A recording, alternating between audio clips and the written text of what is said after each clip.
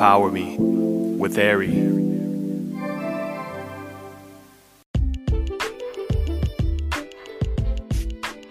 Precious kings and queens, royal people, this is Queen Ari. Listen, I wanted to get on here to encourage us all with this. Listen, so I wanted to remind us that now is not the time to be distracted. All too often, so many things go on around us.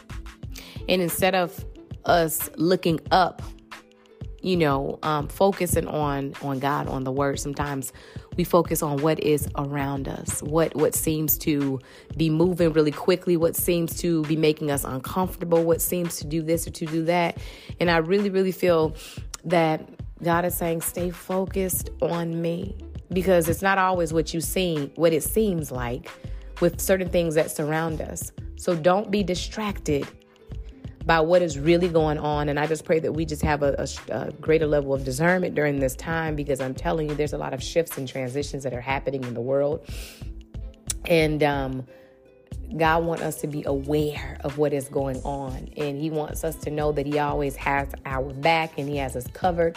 But we have to be connected to him to continue to grow and flourish, prosper within this season. And so I pray that we all don't allow ourselves to be distracted by whatever it is, by extra duties that we know we're not supposed to be putting on, by trying to continue to pull in last season's activities when God said, I'm doing something new, or even news or this or that may be coming in.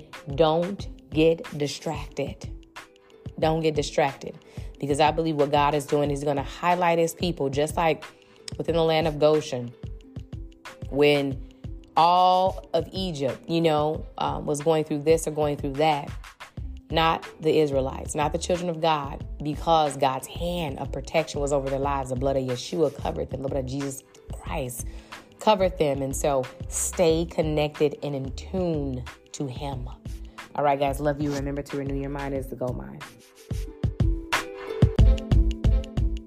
You are listening to Empower Me with Ari.